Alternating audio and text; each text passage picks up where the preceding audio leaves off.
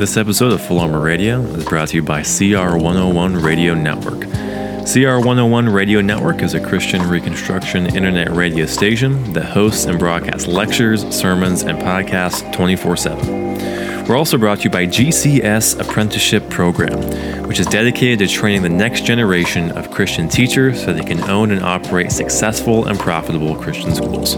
You can learn more at cr101radio.com and gcsapprenticeship.com.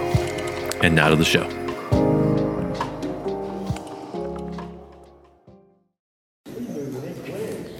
All right, everybody, if I can have your attention. If you haven't been here yet this week, my name is John, and I'll be doing the lessons. I've been doing the lessons this week, and we'll continue to. So today we're going to actually look at two passages in the Bible, and I think we have so many people here that maybe you'll have to share a little bit the Bibles, but there are Bibles on the tables here. So the first text I want to look at is Matthew chapter 5, and that's on page 961 in those Bibles.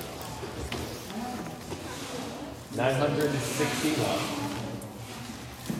Matthew 5, 961.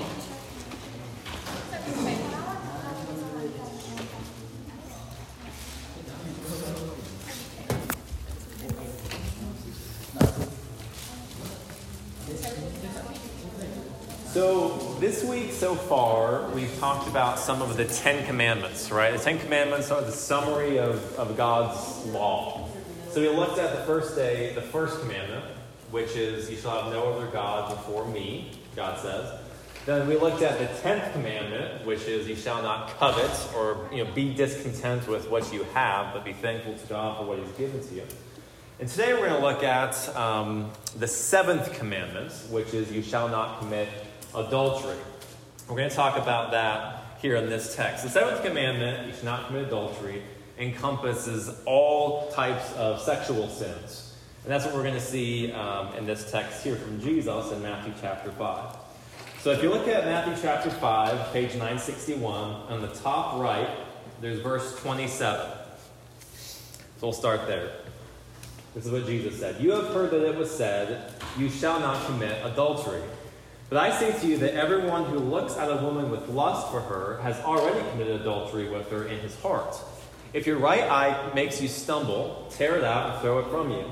For it's better for you to lose one of the parts of your body than for your whole body to be thrown into hell. And if your right hand causes you to stumble, that is sin, cut it off and throw it from you. For it's better for you to lose one of the parts of your body than for your whole body to go into hell. So what we learn in this text, and this is really important, okay? What do people say? They look at the 7th commandment, they say, okay, do not commit adultery. Okay, I'm doing pretty good. I haven't cheated on my spouse, so I've kept that commandment, people think. But Jesus throws that whole notion out and says, no. It's not simply your external actions, but it also cuts down into your thoughts. He says if you look at someone with lustful intent, that's breaking the 7th commandment too. You see, God's commandments are not simply what we physically do, our actions. They also reach to our words, and they also reach to our thoughts. So when we talked about what is God's standard in terms of how good you have to be perfect, okay? Which means that means you've never had an impure thought like what this describes. Now, of course, what's Jesus trying to do here? What is he doing? He's establishing that everybody has broken this commandment. See, everybody's broken all of the commandments. That's kind of the point, isn't it? And he says, in terms of application for a Christian, of how to avoid these sins is that he uses this what's called hyperbole or exaggeration to make a point. He says, if your eye causes you to sin, pull your eye out. If your arm causes you to sin, cut it off. And that's not literal. He doesn't really mean, hurt yourself like that. What he's saying is inconvenience yourself to basically no end to avoid sin. As inconvenient as it would be to cut your eye out or cut your arm off, he's saying do that to avoid sin. That's what a Christian should be doing in terms of a desire to avoid sin to please God. But what we've talked about this week is that becoming forgiven of your sins and being saved by Jesus cannot be accomplished by you trying to be a better person. It cannot be accomplished by you trying to obey the law. The only way that you could go to heaven by obeying the law is if you were perfect, which means you can't be good enough to go to heaven. That means that all of your actions, all of your words, and all of your thoughts are completely pure and holy and righteous in the sight of God. I want you to understand that that's not true of you. It's not true of anybody. None of us are perfect in our thoughts, words, and actions. So I want to look at the second text. It's going to turn to the right in your Bibles to Luke chapter 7. This is page 1029 is where we'll start. 1029.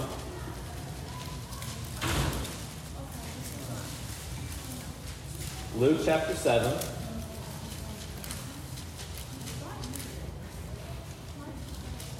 Page 1029. We're going to start on verse 36. So that's kind of in the middle of the page on the right-hand column of page 1029. Verse 36. Okay, so this is a little narrative where Jesus is at somebody's house. We're going to read this story. Okay? Now, one of the Pharisees was requesting Jesus to dine with him. And he entered the Pharisee's house and reclined at the table. And there was a woman in the city who was a sinner. And when she learned that he was reclining at the table in the Pharisee's house, she brought an alabaster vial of perfume. And standing behind him at his feet, weeping, she began to wet his feet with her tears, and kept wiping them with the hair of her head, and kissing his feet and anointing them with the perfume. Now when the Pharisee who had invited him saw this, he said to himself, if this man were a prophet, he would know who and what sort of person this woman is who's touching him, that she is a sinner. And Jesus answered him, Simon, that's the Pharisee, I have something to say to you.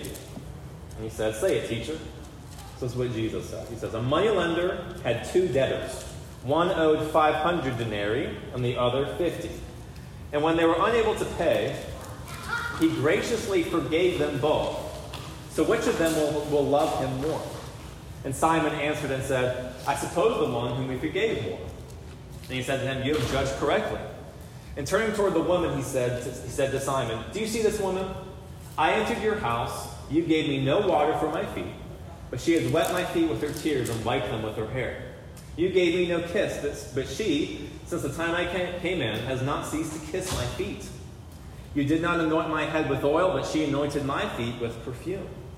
For this reason I say to you, her sins, which are many, have been forgiven, for she loved much. But he who is forgiven little loves little. Then he said to her, your sins have been forgiven. And those who were reclining at the table with him began to say to themselves, who is this man who even forgives sins? And he said to the woman, your faith has saved you. Go in peace. This is a very, very, very important story and a very important lesson we need to learn from it. So I need your attention on this. It's very important. So Jesus entered the house of a Pharisee. We've seen them before this week. If you haven't been here, Pharisees were religious leaders who taught things that were not true and were self-righteous, arrogant, and prideful people who looked down upon others. And that's what we see here with Simon the Pharisee as well. So they're people that look down upon others. So this guy Simon, this Pharisee, invites Jesus to his house to have dinner. So this woman hears Jesus is in this house, and she goes to him. Now this woman is a sinner. Okay? I mean, she breaks the law. She has an immoral reputation. Okay? She's a sexually immoral person. This relates to the commandments. You should not commit adultery. Okay? She has a reputation. Simon knows who she is and what kind of woman she is. And Jesus did too. Okay? That's her reputation. She's an immoral and impure woman. So she comes to Jesus. And you'll notice that in this narrative, she doesn't say anything. There's no words recorded in this story. It's just about what her actions say. And her actions do indeed say a lot. So she comes before him and she falls at his feet. She's crying so many tears that they are wetting his feet. She's cleaning off his feet with her hair, and then she's pouring perfume on his feet. Okay, so a little bit of context here. In this culture and environment, a lot of people walked around in sandals or even barefoot, and it's very dusty and dirt. So your feet are going to be covered in dirt when you walk around everywhere. So Jesus' feet would be covered in dirt. And that would be customary. It'd be polite to, let somebody come into your house to wash their feet, things like that. Now, Simon the Pharisee didn't bother to do that. But what she's doing is she's doing something even much more humble, is that she's crying tears. She's crying copious amounts of tears, a lot of tears, that would clean off his feet. Why is she so sad? Why is she so distraught in this way? Think about that as real. Think about that, the picture in your head. Here's a woman who's fallen at Jesus' feet. Even that itself, she's at his feet, is a humble place to be. But more than that, she's crying. So many tears that they're falling at his feet. Then she's taking her hair and wiping his feet. That's extremely humble. And then she's honoring him by pouring perfume on his feet. Right? Honoring him. That's what she does. Pretty amazing thing to see. Why is she so sad? Why is she falling out? Because she knows the depths of her own sin. And we'll get to that in a minute. So Simon the Pharisee, this self-righteous teacher who taught wrong things and misunderstood God's word, he says to himself, if this Jesus were really a prophet, he wouldn't let such a dirty, sinful woman even touch him. Now, that's his attitude. So what's Jesus' response in verse 40? He says, Simon, I have something to say to you. So he knowing what Simon's thinking in his head, says, Simon, let me tell you the story. There's a money lender, somebody who lends out money. And he has two debtors, two guys owing money. One owes 500 denarii and the other 50. That's a unit of money. Okay? I'll modernize and Americanize this story. Let's say it's like this. Somebody owes, one of the guys owes $50,000 and the other guy owes $50. Okay? So this guy has two debtors. One guy owes him $50,000, the other guy owes him $50. So the money lender says, you know what, guys, I'm going to cancel your debt. I'm going to forgive your debt. You guys don't owe me anything. So one was forgiven $50,000, the other $50. So Jesus asks him, okay, which one will be more thankful? The one who is forgiven $50,000 or the one who is forgiven $50,000? And Simon, the answer, I suppose, is that the one who is forgiven more. That makes sense, doesn't it? See, if I owed somebody $50 and they said, oh, don't worry about it, I'd say, I really appreciate that. I really, really appreciate that. If I owed them $50,000, I wouldn't just say, hey, yeah, thank you. It'd be a much greater amount of thankfulness and love for them. Wow, you would forgive me that much money? You'd forgive me that big a debt? So what's he say? How does he apply this to Simon? He says, he's pointing toward the woman. He says to Simon, see this woman? I entered your house, and you gave me no water for my feet, but she has wet my feet with her tears and wiped them with her hair. To Simon, doesn't even bother with Jesus to even give him a customary kindness to offer him some water. But she's offering something even much more humble and loving, her tears. He says, you gave me no kiss, which also would have been a customary greeting. But she, since the time I came in, has not ceased to kiss my feet. Again, honor and humility that she's given to Jesus.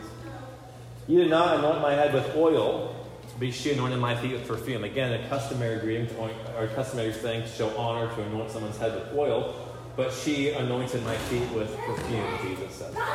What's the big difference between the attitude of Simon and the attitude of sinful woman?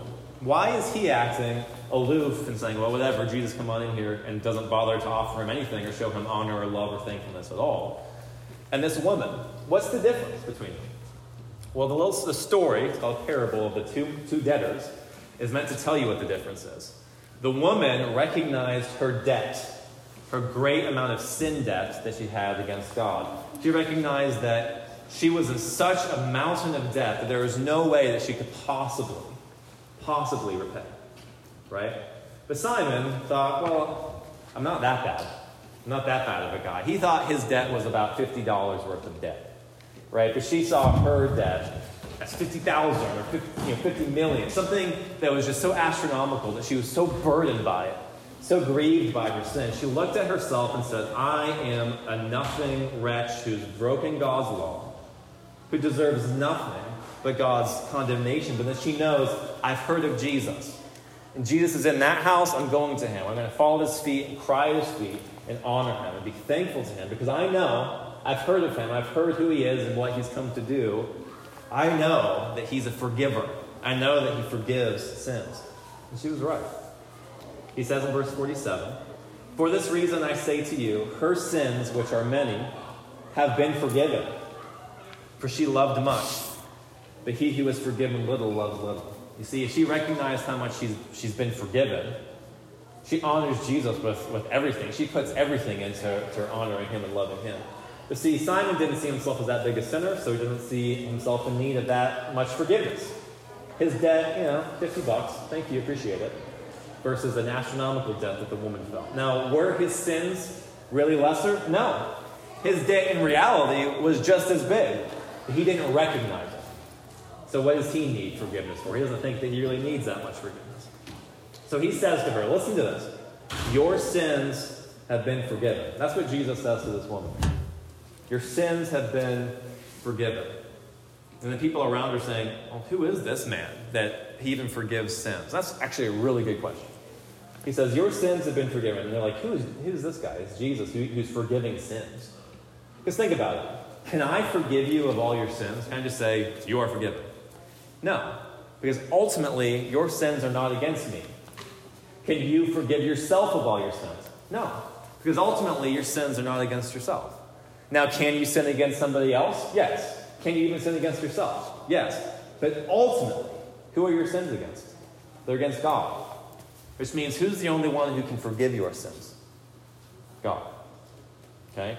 So Jesus, being God, can absolve this woman. He can say that your sins are forgiven. So who is this man? He's Jesus. He's truly God. He's truly man who can forgive sins. Now here's the real key question. How is it that forgiveness of sins is accomplished? How is it that Jesus can forgive sins? So I've told you that in order to be accepted by God, you have to be perfect. I told you that. Jesus said that in Matthew 5. Shortly after the text we read earlier, he says, you must therefore be perfect as your Father in heaven is perfect. You got to be as perfect as God if you want to go to heaven by being a good person. If you think you're a good boy or a good girl, you're going to go to heaven because you've done good, you can't because you're not perfect. Okay? So how is it that somebody can be forgiven? What did Jesus do? Well, there's two things. I want to expound upon what we've talked about before. This is the whole thing. If you haven't been here, it's fine because I'm going to go over the whole thing anyway. There's two issues we have. Okay? One of them is that we're guilty. And since God is good, and since we are guilty of breaking his law, he must give justice, which means your sins will be punished. That's a guarantee. Your sins will be punished one way or another. So, if you trust in yourself and you think, I'm going to go to heaven because I'm trying to be good, and God says, okay, why should I let you into heaven? And you say, well, look at my life. I'll say, okay, let's look at your life. You're guilty. You've broken the law, therefore I have to give you justice. That's not what I want for you, and that's not what you should want. Jesus provides salvation in this way, is that when he went to the cross, he went and died on the cross. He was crucified. But he wasn't simply facing torture by the hands of a Roman government. The Romans invented crucifixion, where you nail somebody to a cross and hang them there until they die. That's not simply what was going on, though. Many people were killed that way under Roman rule. In fact, when Jesus was crucified, two other guys were being crucified next to him. What was unique about Jesus' crucifixion, though? It wasn't simply that he was suffering torture from the hands of people. The penalty that, for example, this woman, this sinful woman that was forgiven of her sins, the penalty that she deserved was being taken by Jesus instead. Because your sins will be punished. Her sins will be punished, either on her or on Jesus. Those are the two options. So Jesus took the penalty in the place of the woman. Let me give you an illustration. Imagine, just pretend for a minute, that this book is a list of every sin that I've committed. Okay? In reality, it would be too big to carry. Okay? A giant book, imagine, it's every sin I've ever committed. And say that this hand represents me. So as it stands naturally, I have all this guilt on me. Right? So if God judges me, if I stand before God in his courtroom and he sees me like this, I have a rap sheet of guilt, law-breaking on my account, which means he has to bring justice. Okay? This is not where I want to be. This is not what I want. Right? This is not what I want for you either. What Jesus did, this hand represents Jesus. His death on the cross is like this. All my guilt is now put on him, and when God looked at him and judged him as if he were guilty of my sins, all of his people's sins. Right? He was punished in their place. So now I don't have any guilt on my account anymore. My guilt's been transferred to Jesus, and he bore the penalty. So that's one half of what Jesus did. The other half is this. It's kind of the inverse of it. I've said before, in order to be accepted by God, you have to be perfect. Okay? Jesus did keep the law perfectly. He kept the law perfectly. He's the only perfect man there ever was. Okay? Which is an amazing thing, considering every thought, word, and action in his entire life had to be totally pure. That's incredible. So he kept the law perfectly. So just like my guilt was transferred to him, his law keeping can be transferred to my account. It's kind of like if I earned $1 million and then I transfer it to your bank account. You didn't earn any of that, but now it's on your account, right? That's kind of what it's like. Jesus earned perfect righteousness by keeping the law, and his righteousness can be transferred to your account so that you are clothed in righteousness. So naturally, you're a guilty sinner who deserves justice, and if God judges you with your guilt on you, he's going to have to give you justice in hell. But what Jesus did to solve that problem is that he's taken the penalty, so God no longer has anything to punish you for because he's already punished Jesus. And then more than that, when he sees you as perfect. Not because you are perfect, not because you've kept the law, because Jesus has kept the law and transferred his righteousness to your account. All that righteousness he earns, he transfers to your account. It's like you're clothed in righteousness. So if you trust in Jesus, when God looks at you, what does he see? He no longer sees a guilty person who deserves justice. He actually sees a righteous person, a perfectly righteous person. Because of Jesus' righteousness transferred to your accounts and because your penalty has been paid on the cross, if you trust in him. So then, therefore, what's the standard to be accepted by God? Perfection? It's been met now. Not by you, but by Jesus. His righteousness, his perfect righteousness transferred to you, and your guilt transferred to him and paid for. God looks at you and says, you are righteous. Come on in. I accept you. Look at what Jesus says, the last verse here. He says to her, says to the woman, your faith has saved you. Go in peace. So Jesus is the Savior. But how is it that you, personally, individually, can be forgiven of your sins? It's through the instruments of faith. It's through faith. So he says, your faith has saved you. It's through trusting that what Jesus did will count for you. So you have to be like this woman who recognizes the massive amount of guilt that she has. And that massive amount of guilt drove her to flee to Christ. Because if she's looking at herself and saying, there's no righteousness here. God will not accept me. I'm guilty, I'm guilty, I'm guilty. She flees to Christ. And what's he do? Your sins are forgiven. Your faith is saved. You go in peace. That's what he does.